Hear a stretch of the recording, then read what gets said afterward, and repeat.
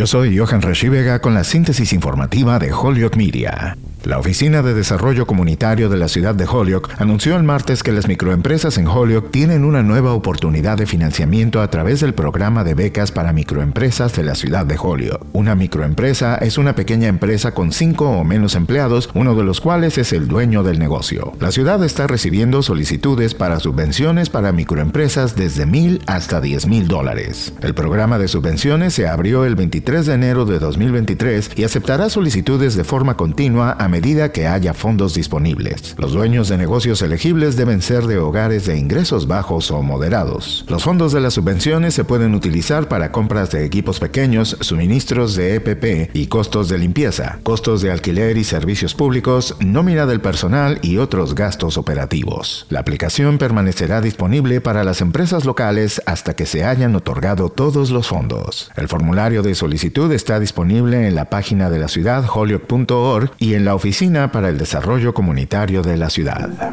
En otras informaciones, la Cámara de Comercio de Holyoke junto al programa TDI de Mass Development presentaron el martes en City Sports Bar el lanzamiento de la Asociación de Negocios de High Street, enfocada a impulsar el desarrollo y organización de los diferentes negocios establecidos o por establecerse en High Street. El asociado asignado a Holyoke de la Iniciativa de Desarrollo Transformativo de Mass Development, Kevin Moforte, señaló que la iniciativa estará ofreciendo un programa de mejoramiento de los frentes y escaparates de los negocios en High Street, al igual que fondos parciales para ayudar a nuevos negocios a abrir en esta avenida. Además, Moforte ofreció un fondo inicial de $7,500 para comenzar la estructura y organización de la nueva Asociación de Negocios de High Street.